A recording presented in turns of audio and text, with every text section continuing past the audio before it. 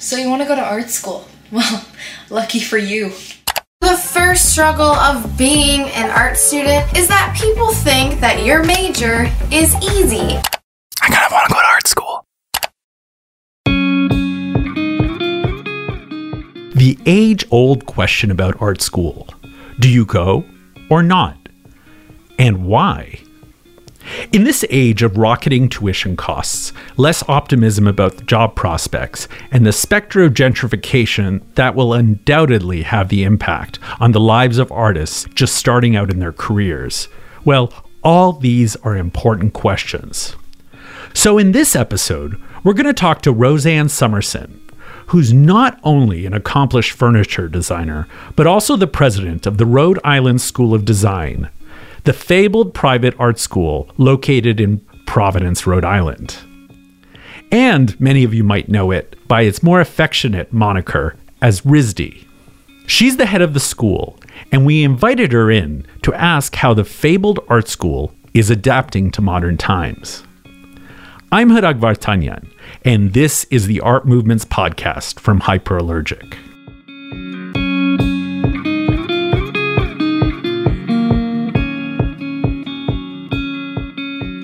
Hi, Roseanne. Hi, how are you? Thank you for joining us. I wanted to talk to you about what's going on at RISD and now your vision of what this art school, this fabled art school that's had a very long history and has fostered so many great talented designers and artists through the last century, right? So what's going on there? What should we know about? Well, first of all, thank you so much for inviting me to talk about RISD. It's actually a really exciting time. And before I talk specifically about RISD, I just want to anchor this in the moment that we're living in, which is really a time when there's unbelievable change, when there's unbelievable complexity, lots of problems to solve, lots of anxiety. Yeah, that's an understatement. Yeah. So where are the places where the good thinking is happening that can actually make improvements and impact in the world? And art and design schools are really places right now that are cultivating the kind of thinking and action that is set about to make positive change. So we're in a landscape of time that is calling for us to act differently. And as you said, RISD has a really great legacy, a long history. We're going to be 150 in 2027. Wow. And so we have a credibility and a kind of track record that puts us in a unique position of responsibility. And I would say that we're launching a new strategic plan actually this month, hot off the press. Great. And that will take us through to our 150th year. So it's a 7-year plan. And it's really looking at how we can take what is so strong at RISD and build on it and amplify it and have it create more impact in the world. I love it. Let's talk about that in a second. I want to get a little bit of background for those who don't know RISD. So it stands for the Rhode Island School of Design. Yep. Now, what should they know about the early history and the evolution of RISD over the years? Sure. Well, RISD was actually started by women at a time before women had the right to vote. So I'm very proud of that. Yeah. And what happened was, in a nutshell, I'll tell you that there was a centennial in Philadelphia in 1876 where the best innovative showpieces of technology were to be launched. And Rhode Island at the time was the Silicon Valley of the Industrial Revolution. It's where all the innovations were happening in manufacturing and design and material use and training. And so there was an incredibly successful centennial, which had things like the Corliss steam engine, which was shipped down in enormous expense to Philadelphia, and also the wares that were being made in textiles and silver and other things from the region. At the end of the centennial, the women who had organized the funding for that had a balance of about $1,600. Mm-hmm. And they were at odds about what to do with it. There were two camps. One wanted to do a public fountain, which would be not just for display, but a source of water. Mm-hmm. And one would be a school. And the school won out. And I like to say we created a wellspring of another kind. That's right. And that was part of that whole era, too, where people were doing these sort of city beautiful projects and trying to make cities more livable and better. Right. So we're still doing that. Yeah, that's right. It's a never-ending project, Yes. So that's for sure. So what was your first sort of exposure to RISD? How did you find out about this school? Yeah, it seems so long ago. I was interested in photography, and my brother had created a kind of ad hoc dark room in our basement. And he brought me down one day and said, watch this. And he put this blank sheet of paper in this bath. We still used film and right. development baths. And this amazing picture came out, and it just blew my mind. And I thought, I want to do that. Yeah. And my brother was actually, he was, young. He was a teenager, but he actually did the cover of the Woodstock program. That was his photograph. No way! He got to travel with Junior Wells and Buddy Guy and all these great Chicago blues artists. So in his room were these 6-foot posters of his images. So I was very impressed. And I asked a friend of mine, where do you go to study photography? And he said, well, there's this place in Rhode Island, RISD, Aaron Siskin, Harry Callahan are there. So I decided that that's where I wanted to apply. And I took a year off between high school. I graduated high school a year early. And where did you grow up? Outside of Philadelphia, Pennsylvania. Got it. And I, long story, but went off and did some other things during that year and did a lot of photography. And I was able to find this tiny little school in the northern part of the countryside in Denmark, where we did large format photography work, 4x5 and 8x10, made all our own chemicals from things that we got at the local pharmacy. It was very technical. And I used that as a portfolio to apply to RISD, the work that I made. Oh, wow. But when I got to RISD, a whole new worlds opened up to me. And I think because I'd been in Denmark, I heard there was this Danish guy teaching woodworking. So I went down to see what that was about. And I could speak Danish at that point. And he was actually away. You're full of surprises, aren't you? I don't speak much Danish anymore.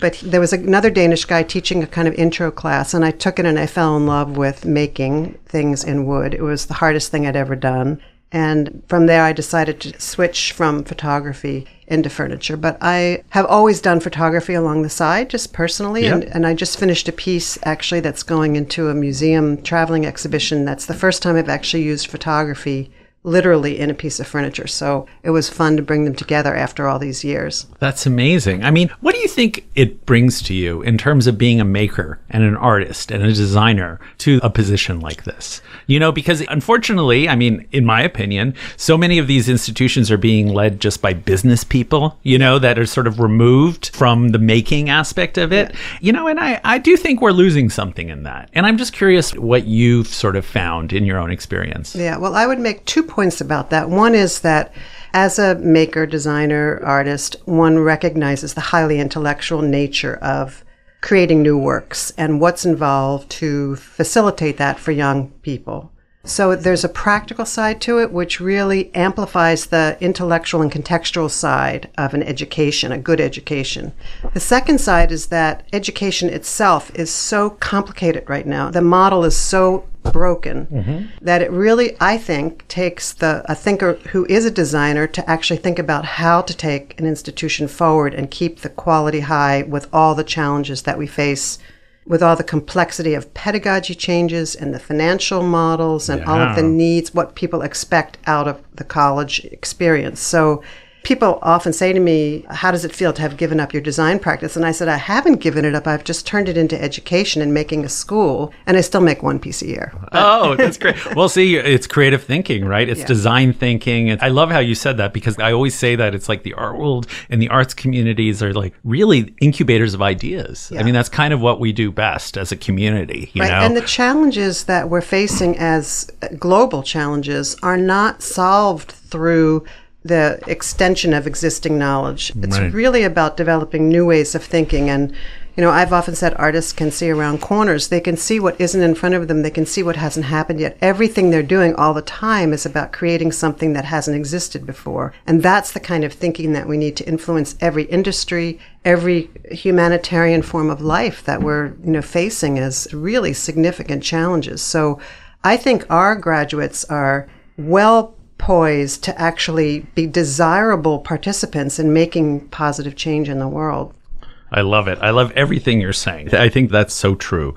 So what should people know about this 7-year plan and about what you're working on right now? So let's start there, and then we'll branch out from there. The last strategic plan, which I was involved in helping to form, was really about looking internally at how to make a stronger institution. We've done that, and RISD's in a really solid place. All our numbers are, up, and things are really in a good place to take on big why challenges. is that? Because I don't hear that all the time from schools. Especially now. Why? Yeah, well, I think that, as I said at the beginning, the importance and the relevance and the significance of an art and design education is being better understood. And RISD is a domain leader, so people seek out our form of education. Two of the differentiators in our undergraduate programs are that we have unbelievable liberal arts, and a third of the credit requirements are in the liberal arts. So we have scholars that are phenomenal in all areas that our students are interested in, and some that they don't know they're interested in, but they need to be interested in. Yeah. And then we also have an incredible foundation year, which is this immersive year in really radicalizing your preconceptions about what it means to be an artist or designer and how to make, and opening up the students into these incredible articulate thinkers through their hands and their media.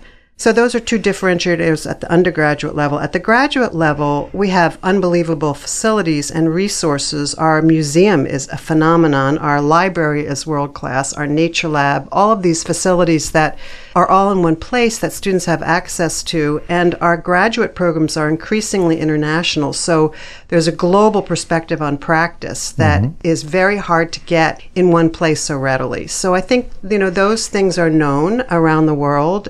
And so our application numbers have increased dramatically while other schools are suffering to fill their class. And even closing. Yeah, and even closing. We're now in the top 100 selectivity schools in America. We're the only art school in that category. Congratulations. Thank you. And it's also, our faculty are unbelievable. Yeah. And because we're so selective, the students in the classrooms, we often joke when we see shows of work of some of our students that we're glad we're not applying now because we're not sure, that we'd get in. The competition has gotten so significant. So it's really very inspiring to see what our students are thinking about, what incredible talent they're bringing to the classroom, and then our alumni, what they're doing in the world, which is a phenomenon.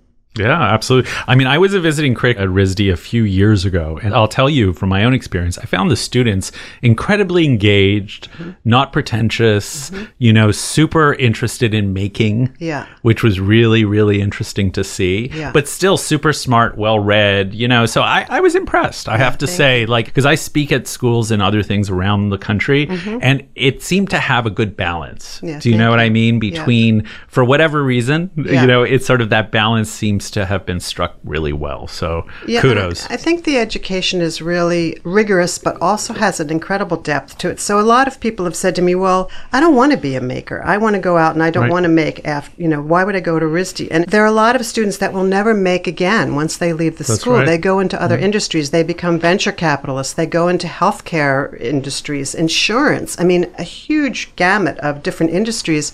But the fact that they know how to dissect an idea and give it a real outcome is a form of cognitive thinking that informs their work later. I can see when I see solutions or designs that people have made that haven't had that immersion in sort of real materials, real fabrication challenges, that there's often a lack of depth, that I can just read it, it's evident. And employers, when they come and see me, they say, why are your students so different than the other students that we hire? And I think it has a lot to do with that fact that there's just an incredible commitment to an idea when you have to bring it to real life. Right.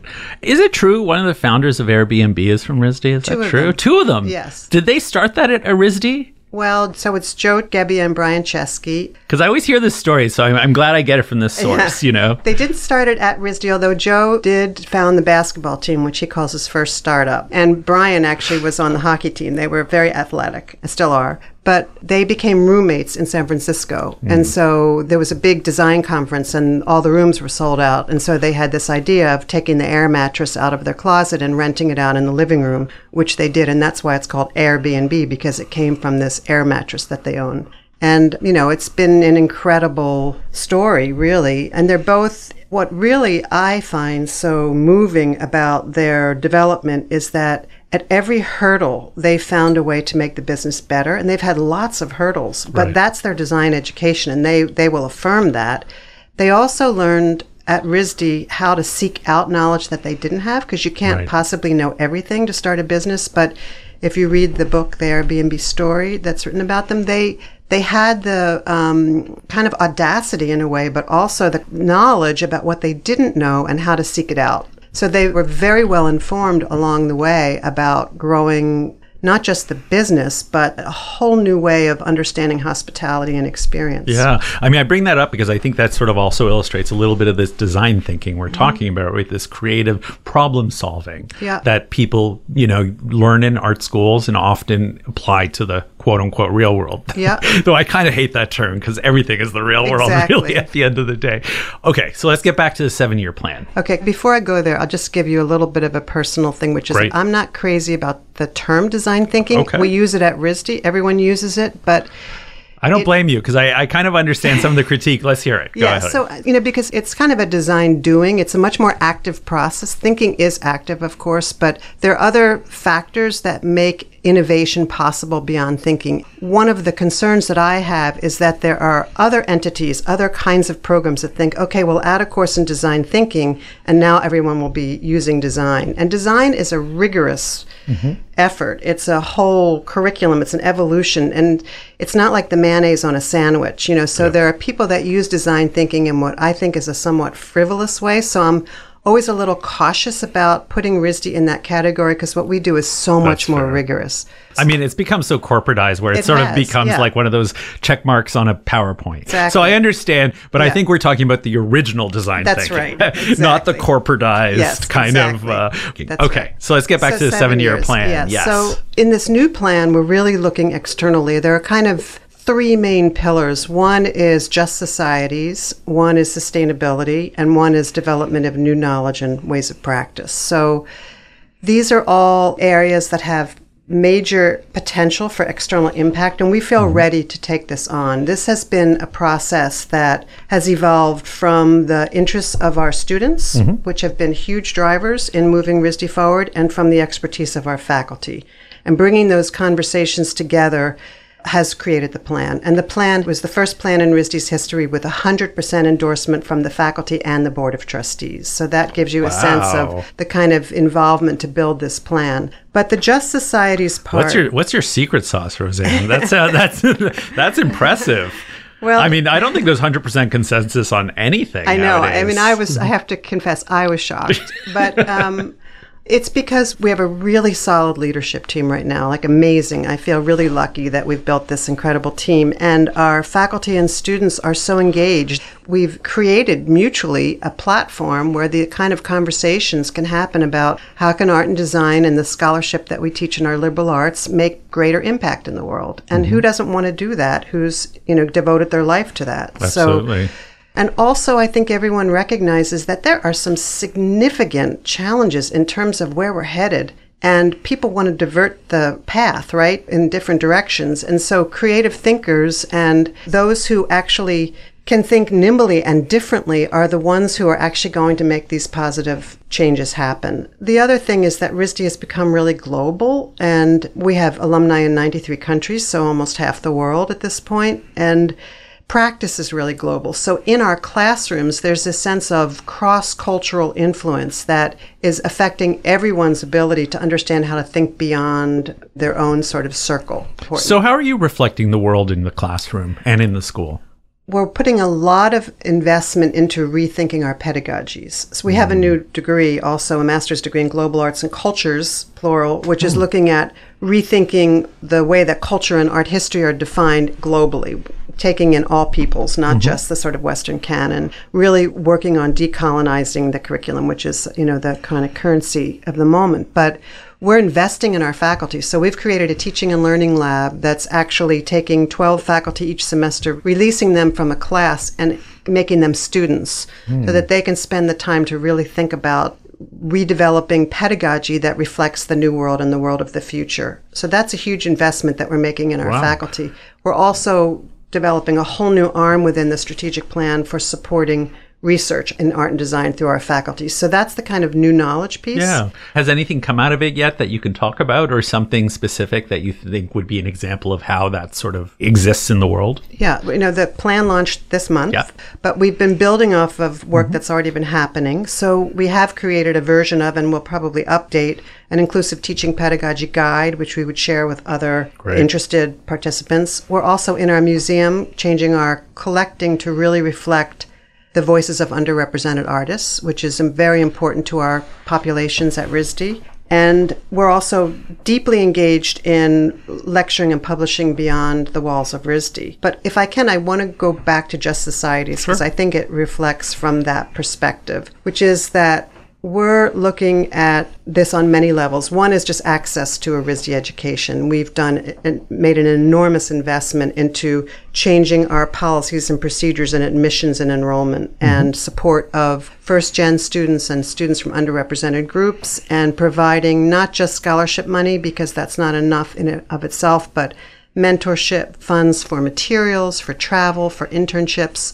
So we've created a whole program around really changing access to art and design education, because for schools to be forward-thinking, they have to be inclusive. The world is changing at such a fast rate that schools that don't understand that and don't take that on internally and structurally will be irrelevant in 10 years. Right. And so that's a huge commitment of ours. So aside from the enrollment piece, and that also affects who we're hiring to teach, who we're hiring as staff members, there is also the sense of the work itself being engaged in communities around the world. And how can we teach through practice the importance of connecting to, in Providence, we have an organization that welcomes new refugees. Our students are working directly with families in those groups. We're working with cultures around the globe with things like women's rights, healthcare, clean water access, urban traffic, and what happens to communities as urbanization changes. Just many different topics that talk about justice in societies around the globe. And our liberal arts classes and the new courses that are being taught there are really focusing on these areas of scholarship because our students care. So can we talk a little bit about what your interest in these topics are? Like why you are committed to this, you know, personally as well? Because I think a lot of these things we know are things that people take on nowadays because they're sort of trendy and popular and all these sort of like buzzwords. But I'd love to hear a little bit about your own sort of vested interest in this, what it represents in your own practice, in your own life, and what you see in your own vision of the world. Yeah, you know, it relates back to my own upbringing and the way that my family was structured and our friends and, you know, activities. And I was volunteering from a very young age. I was teaching kids in Philadelphia reading who were illiterate. And just as a kid, I mean, I was a kid myself, but I just had a fascination with understanding my responsibility because I had certain privileges. And I think as a school, we're in a position where we have certain privileges. And I feel it is our deep responsibility to use those for common good. So it's a personal perspective. And it is kind of buzzy, but it's better that this is buzzy than that other things are buzzy, right? Like there could be some really bad buzzy things. Amen.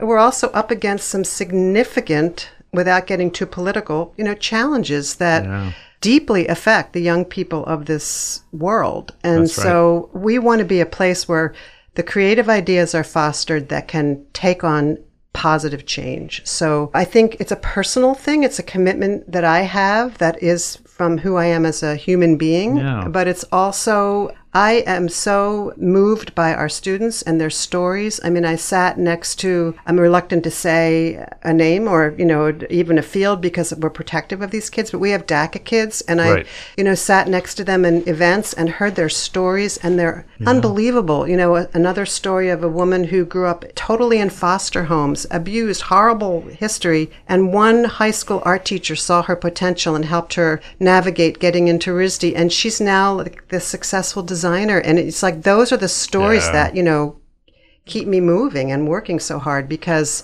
you can see concretely that this education changes lives. And that's just the individuals. But then you think about how that projects out into their audiences. And it's a really inspiring thing to be involved in. Well, you touched on something I'm glad you brought up because I wanted to talk about it. Because I feel like now, having traveled to many art schools and universities, the way the world is right now, for a lot of students, a lot of this news impacts them very deeply. You mentioned DACA. I mean, how does a student, a DACA student, how does RISD help a student like that has to deal with not just their work, but all this psychological stuff that's going on? This almost psychological, I mean, I don't want to use the term warfare, but it almost can feel like that, I think, you know, with all these messages. And particularly when you're trying to diversify and reach out to communities that may not have been so central to the conversation before, there needs to be be another piece of that puzzle, right? Absolutely. So how is RISD dealing with that? Because I imagine it's been probably difficult for the last couple of years. Yeah. And I would say, quite honestly, we're not perfect, but we're really committed to becoming strong in this area. So it's a big part of this new plan is a whole section on health and wellness, and it's part of the Just Societies piece. That's one of the more internal pieces.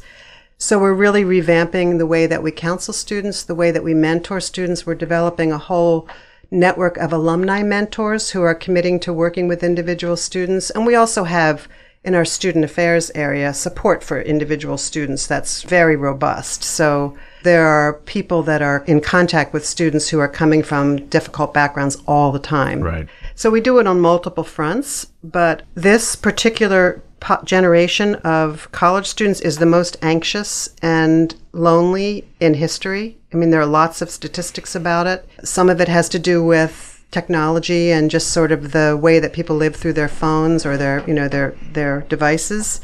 And some of it has to do with just like turning on the news. So it's a challenge for educators to think about the holistic experience of being a student, and that's part of this plan, is to think about the students in and out of the classroom. Right. And, whereas it's not just providing services, it's providing an internal map for these students so that they can guide themselves through life. We're trying to teach them how to be active, positive, healthy citizens. I have a exercise with the president thing that I do. So I have, like, on a certain morning, we have a trainer come in and we exercise and lift weights together. I mean, it's just showing by example that That's right. You have to put this stuff into your life. Our food in our dining halls is really healthy food, and we connect with local sustainable farmers and purveyors to provide food from the area. I didn't know that. That's great. We've won awards for our food, actually, but it's because it's part of the quality of life. But beyond that, there's also food insecurity that's happening in a lot of colleges. Right. And so we've created this thing called Swipe It Forward, where students, if they have meals left on their meal plan, can put them in a bank, and students who need access to meals can take from the bank. So we're really trying. Well, that's great. How's that working? It's working really well. It's an expense for the college, but we believe in it for our students, and we're learning because students don't necessarily speak out about the challenges they're having financially and feeding themselves and taking care of themselves, and so we're proactively getting ahead of it. Speaking of financials, I mean, one of the biggest things I keep hearing is people going, college is so expensive. School is so expensive. And I mean, RISD, I'm sure, falls into that bucket. We do. How do you answer that? How do you deal with that problem? Because it's clearly not focused just on RISD. It's a social issue. Yeah. It's a bigger issue. But it's certainly, RISD as being one of the most prominent art schools in the country is certainly a focus of that. It is. And that's where being a designer helps, because it is a design problem. It's the financial model of education is unsustainable. Mm-hmm. And part of it is, the biggest expense is the human expense, the faculty and staff and, all of our salaries and benefits. And then at RISD, we have extraordinary facilities and, I think 1.9 million square feet or something of facilities, like a huge physical campus with every kind of art-making facility and a museum and a phenomenal library, et cetera. That's a lot of square footage. It is. And so to give people a sense, I think the Metropolitan Museum is 1 million square foot. Right. So this is this is double the Metropolitan Gallery. It's like 64 buildings. So it's big, but we're not so efficient in how we use those. So there have been multiple. During the first 3 years of my presidency, we had the lowest tuition increases in the history of the college. And we eked it up a little bit, but we're still keeping it lower than our peers, much lower than our Rhode Island exclusive, college peers, et like cetera. Brown and others? Is this what we're talking about? And, we have a great relationship with Brown, but, Brown is giving much more financial aid than we are, but we are keeping our costs lower. But in addition to that, we're really investing in fundraising, and we're doing very well there.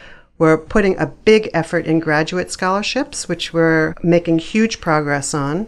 Can you give us an inkling of what that progress looks like? I could give you a better inkling in about a month. I'll just say that the average debt for undergraduate students in America is around $30,000. Ours is around $31,000. So we're in keeping. It's still a phenomenal amount. Yep.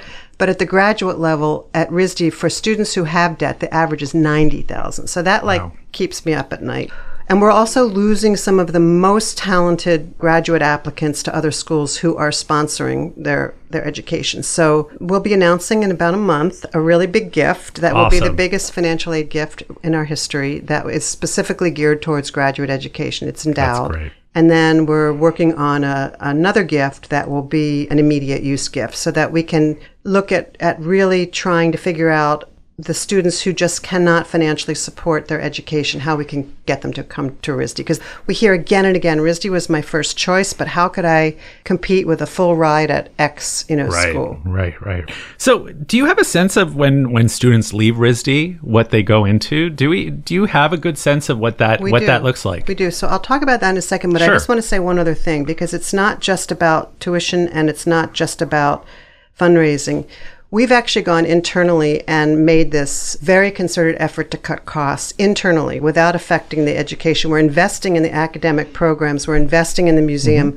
But we've cut, as of this year, we'll cut about $6 million annual operating costs. Or actually not only cuts, but cutting and bringing in new revenues. Right. So we're looking, again, from the design perspective of models of bringing new revenue into the college that aren't just tuition-based or degree tuition-based. So we're doing a lot more with other resources that we have access to that we can bring in, like continuing education programs. We've done some executive education programs. We're doing some special events things. And those are generating other kinds of revenues that are actually going to support the students. So it's a combination of also a lot of belt tightening and realizing that we've done certain things for certain ways and analyzing every expense and saying, do we need to do it this way and how can we do it more effectively? Absolutely. So when students leave RISD, yes, what does that look like? What have you guys found? Because I'm sure the alumni department's all over this. Yes. So we did our recent alumni survey, the first in a long time. And of the students that responded, 45% had started their own businesses or organizations. That's a huge that's a big percent. Number. It's, higher than Harvard and MIT, for example, which, are terrific schools producing a lot of really entrepreneurial individuals. It's really a high number. Is that because of the nature of the work? Meaning graphic designers start their own little gigs? Yeah, a lot of people have and their own studios, but I think also, many of our students go out to work for other companies for a period of time, but their dream is to have their own brand or their own studio or their own, practice. And they're very ambitious. They're very driven. And their work is in demand. So we're very fortunate in that way. I will say, though, that we have 2 portfolio days when companies come and interview our students for internships and jobs, and those are increasing every year, and the scope of who comes to those is increasing. So, years ago it used to be on the design day, design firms, architecture firms, interior design firms, graphic design firms. Now it really is venture capitalists, it's insurance companies, it's banks. What do venture capitalists want from this? They want the creativity of people that can spot trends, that can think about what's coming, what's important, what's well designed. Gotcha. So, our students... So the field's changing. I mean, that's really the whole big message here. Absolutely. The field's changing really fast, too. It's really changing. And also, I hear again and again that the work ethic of our students is unmatched and, from companies that hire them. And the ability to conceive ideas for new things that aren't evident is a really valuable competency. Creativity is a valuable competency. Right. That's incredible. I want to make sure, though, that I do get a chance to talk about the other 2 pillars Let's of the plan. Let's do it. Yes. So the second pillar is sustainability, which again, you could say buzzword, but we really need it. And super important. Yeah. And so it's sustainability on 2 fronts. One is just as an educational institution to make sure that we can sustain our excellence and advance it. So that's one thing. And I talked a little bit about the model. The other is about the role of climate change and the role that art and design play in sustainability principles. So we believe that living systems and sciences and design need to work more closely together. We have an incredible nature lab, which is a resource, a sort of collection of incredible natural specimens, and it also has electron microscopes and data visualization equipment. But we're partnering with local universities that are experts in coastal climate change. URI has an incredible marine sciences area, and we're looking at things like the design of reestablishing shellfish habitats at coastal climates where there is climate change. We're looking at... Oh, just small projects. Just small projects, exactly. We had a course called oyster texture. We also are... That's incredible. Yeah. I think that sounds like a great class. It was great. And actually, there were different structures that were formed, and artists had sort of a hand in one more than one of the ones that had the scientists more involved, and the oysters preferred the artist one, just saying. But anyway, we also, in our interior architecture department, they created a game, a virtual reality game, that you could use to go through a city and look at the effect on the architecture of coastal rise at different levels, so that you could think about how one prepares for that and what the implications are of that. So we're doing these really concrete projects. We have a whole new degree in nature, culture, sustainability studies, a master's degree, and an undergraduate concentration. So we're really building faculty expertise in these areas, and looking in our textiles and fashion department about sustainable materials and dyes in furniture and industrial design and graphic, in all of our departments, talking about how materials, the supply chain issues, the use and reuse issues, there are lots of different concrete ways that we're looking at sustainability principles, but ultimately we see design and science as partners in solving these challenges. So we're committed to having an important role in that. I'm so glad you're pro-science. In this day and age, that says Huge. A lot. Absolutely. We've increased our science curriculum like tenfold in the last few years. And also our research. We're doing a lot of research that is being funded by the NSF, which is rare for an art school. Right. That's the National Science Foundation? Yes. The third platform that is part of the plan is around the creation of new knowledge. Mm-hmm. And in our view, it's not just the creation of, but the distribution of that knowledge. So we're investing a lot in a new teaching and learning center that will have a big research focus. We're looking at giving our faculty time to actually do rigorous research that we can then help them to put out in the world. And, artists and designers define research somewhat differently than other disciplines. So we're actually trying to define what that means at RISD. We have a fantastic new provost, Kent Kleinman, who is leading this effort and really looking at what it means to teach in an art and design school in the 21st century and how to take the advancement of knowledge to the highest level possible. Got it. So it's a really exciting part of the plan. So let's talk a little bit about your personal experience with art in general. Mm-hmm. We talked a little bit you talked about your brother. Mm-hmm. Now, is there an artwork or something that still feeds your soul, as it were, that you sort of look at, you sort of visit, you may sort of like engage with? I'm just curious. Anything like that? It's interesting that you asked that, because I just came back from Paris, where I was, involved with the Maison and Objet event over there. And I went to the Musée des Arts Décoratifs, and there's this room of furniture that, or two rooms of furniture from the early parts of the 20th century that were so influential to me when I was deciding to study furniture design. And I look at them very differently now. I have different criteria, but it helped me to sort of map my own life, to think what it was like when I saw these as a 20-year-old, what it was like, throughout my life. I visited those rooms. I love this story. Keep going. What the difference is and what you've learned as a person and as a practitioner that helps you to see them differently. I still love those pieces, but I have different criteria now. Yeah. I also went here in New York to see the Annie Albers and Paul Klee show yesterday. Right. And speaking with Mary Moss, who's been involved with RISD, who's a phenomenon, about the Bauhaus and the role of the Bauhaus in education, and then where design education is going, art and design education is going moving forward. So I wanted to see these works in person, the Paul Klee and Annie Albers, and it really just was a kind of reminder about the inventiveness of the artistic mind. On the one hand, very formal with Annie Albers, who had this, kind of structured system, but still very inventive with materials affected by cross cultures. She attributed Peruvian weavers to be her big influences as much as the Bauhaus. Mm-hmm. And then Paul Klee, who, is just always talked about taking a line for a walk. And again, those were references that I looked at through every decade of my life. So it's fun to reflect on those. In terms of contemporary stuff, people often ask me about my own work and what I feel is like my most important work. And my answer, without giving too much thought, is always like the thing I'm about to make. For me, it's the process as much as it's the process of growing an idea and then finding the right materials and the right conditions for that thing to live in the world. Well, that's And- what makes you an artist, right? It's not just about the final product. I Right. feel like the journey is such a huge the part of journey it. is so huge, and I think that's why it's helpful to be artist designer as a president, is that I know that journey, I respect that journey so much, and I feel very fortunate to have had a wonderful career as an artist designer, and I want to create the conditions now for the next generation to have their time and their opportunity. And their needs and interests are very different than mine, and I'm aware of that, but I want to figure out how to hear them, how to really listen to what their interests are, and then create the environment that supports that in the best way. That's great. Can we talk a little bit about the RISD Museum? Yes. I mean, I think it's such a unique thing that an art school like RISD has this, frankly, a fantastic museum. Yeah. And not only is it contemporary and modern, it's historical. The ancient collection is phenomenal. And recently we wrote about the fact that there's a Benin bronze in the collection. And for those who do not know, Benin is sort of a region around present-day Nigeria. And the museum has been working to return this object. That's right. Which unheard of. Yeah. I mean, there are very few museums that ever do anything like this. That's right.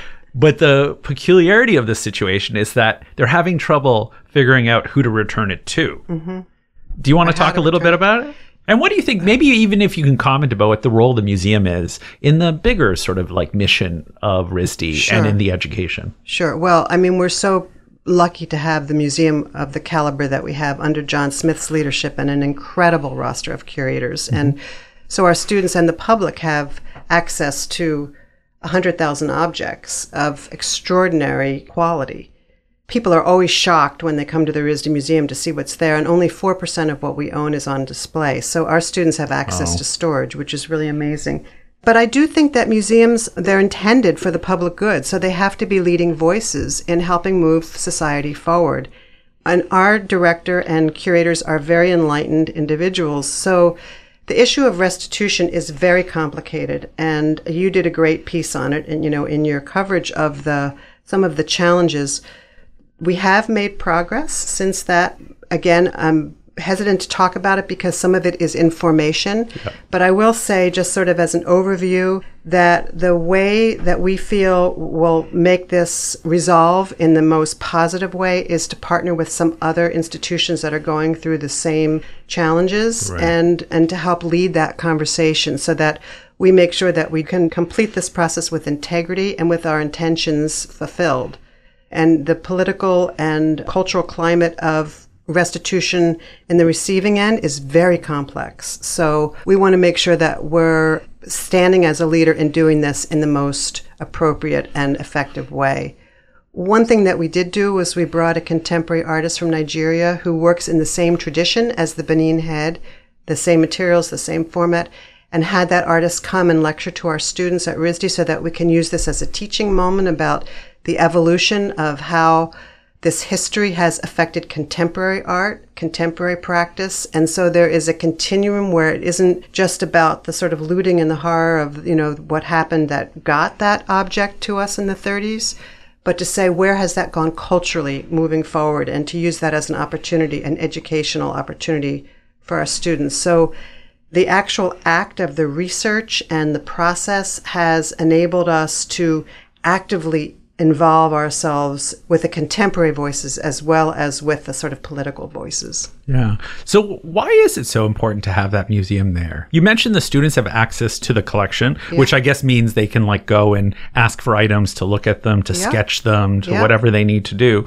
Are classes taking place in the museum? Oh, yeah. Yeah. It's an integrated sort absolutely. of, yes. And we also have the local Providence school system and surrounding school systems. There's some real problems with the public schools, and we also have a lot of private schools. School children are in there all the time for classes. We actually pay for the transportation. We set up buses because we were hearing from teachers they didn't have the budget to bring kids to the museum. So we actually go pick them up, bring them, and take them back. And then that's great. We give all the kids free passes to bring their families back to the museum. So that's great. Yeah. That's it's in really our great. mission. Do you have a sense of how many of them take you up on that? Well, we have about 30,000 kids coming through each year, Nice. and so many of them are bringing their families back. I don't know the exact number of returns, but I could easily find out because we do document it. It's in our original mission that part of our mission is to educate the public about works of art. So, ain't nothing like the real thing, baby, right? That's right. A lot of art history classes are looking at images, and, we can take our students, there's just a different energy of seeing an object in person. And I can't emphasize it enough. The RISD Museum is a really excellent museum. Thank you. It's a treasure. You have like Impressionism, it's just Baroque. It's a big surprise. It is I think big for surprise. most people that show up there, yeah. And there are areas that people, like our prints and drawings are phenomenal. Our costume and textiles are incredible. And you guys have had a lot of good touring exhibitions. We have. We've been having to turn down exhibitions because we have so many loan requests, but we've shown in all the major museums of the world and have great relationships with many of them. So, and we're doing an amazing show right now, which 50 years ago, Andy Warhol came to the museum and did Raid the Icebox, which was the beginning of a genre of artists coming and working with existing collections and making installations using objects of their own and objects from the collection. And that genre has become a popular genre it's everywhere. in museums. I didn't realize RISD was one of the first places to do that. It was the first. The first? It started at the RISD Museum. So okay, that I think people will realize how influential that is. Because exactly. that now you can't go a biennial without that. Right. Well, it's at least the first that Andy Warhol was involved in, but I think it was the beginning of the genre. So this year, in the 50th anniversary, we're bringing 10 contemporary artists back to each have their moment with the collection. And there's a phenomenal roster of artists. People can look it up on the website, RISD Museum, Raid the Icebox. And can you tell some of the names? Have they been announced yet? Yes, they're all on the website. Okay. Nicole Eisman is going to be there.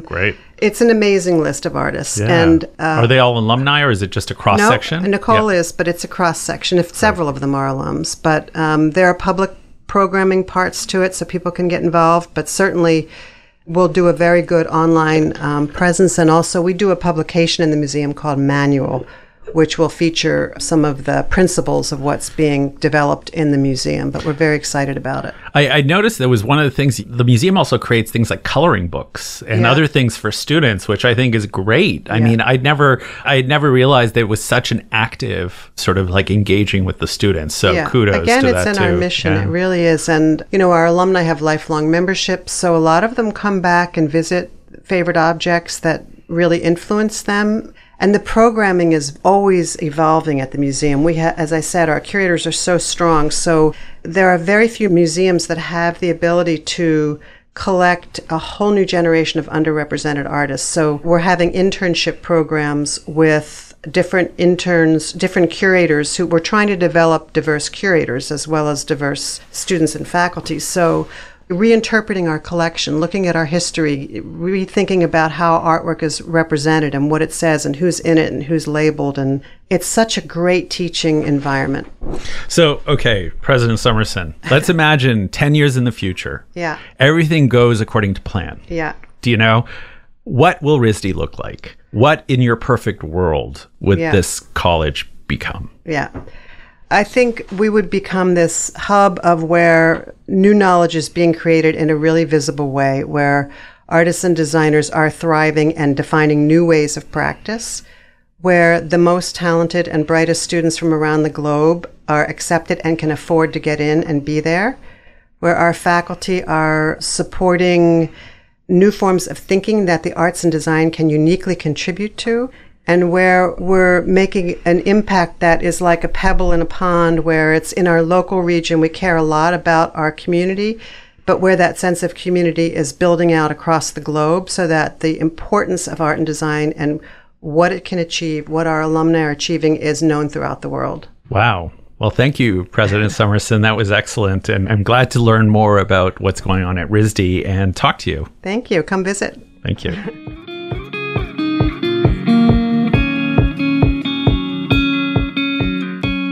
A special thanks this week to musician Sophie Hintz, whose song Coffee in the Rain is what you're listening to. You can learn more about Sophie Hintz's music at sophiehintze.com. I'm Harag Vartanyan, the co-founder and editor-in-chief of Hyperallergic. Thanks for listening and enjoy your week.